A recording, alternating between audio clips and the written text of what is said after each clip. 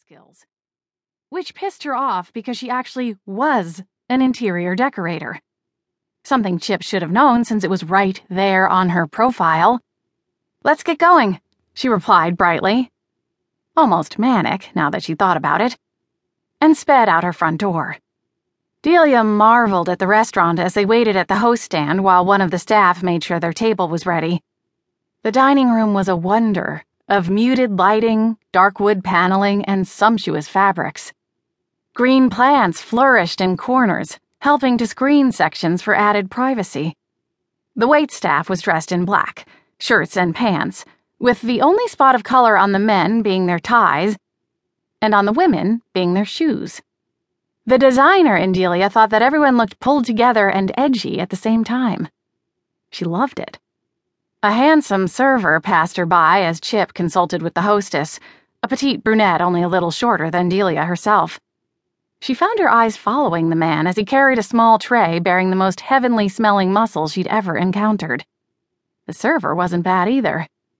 Tall and lanky the way she liked, with dark hair slicked back from a long, fine-boned face. He smiled at her as he strode past, and it transformed his face from merely attractive to compellingly beautiful. Chip's hand under her elbow startled her out of her staring. "Our table's ready," he said, pulling her after him. Delia tore her gaze away from the lean back of the server and followed her date reluctantly. He moved her ahead of him so that she was following the hostess to their table. She stopped while Chip pulled the chair out for her. At least he had manners. And then waited while he settled himself. "You may want to rethink that dress," he told her as he took the menu from their hostess. "Makes you look a little bit wide in the back." Delia thought she heard the hostess gasp, before she began fervently wishing the floor would open up and swallow Chip. Twice. Byron Caldwell nearly fumbled the order of mussels he was delivering to table 5 when he saw the redhead at Abby's hostess stand. Facile got many beautiful women coming through the doors, but this woman was especially noticeable. Big blue-green eyes, striking red hair, pale skin with a smattering of freckles, legs that went on for centuries. Byron would have to be blind and dead not to notice her. He hoped she'd be seated in his section just so he'd have a reason to talk to her.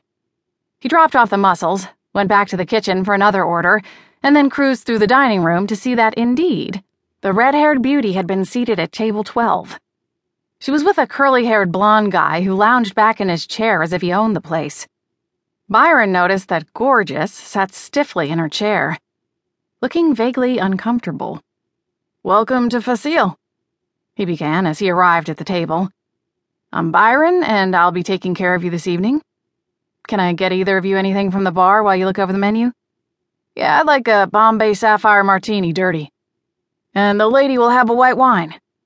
He didn't look up from perusing the menu. Byron glanced at the redhead for confirmation. Gorgeous opened her mouth in shock, and then closed it with a snap.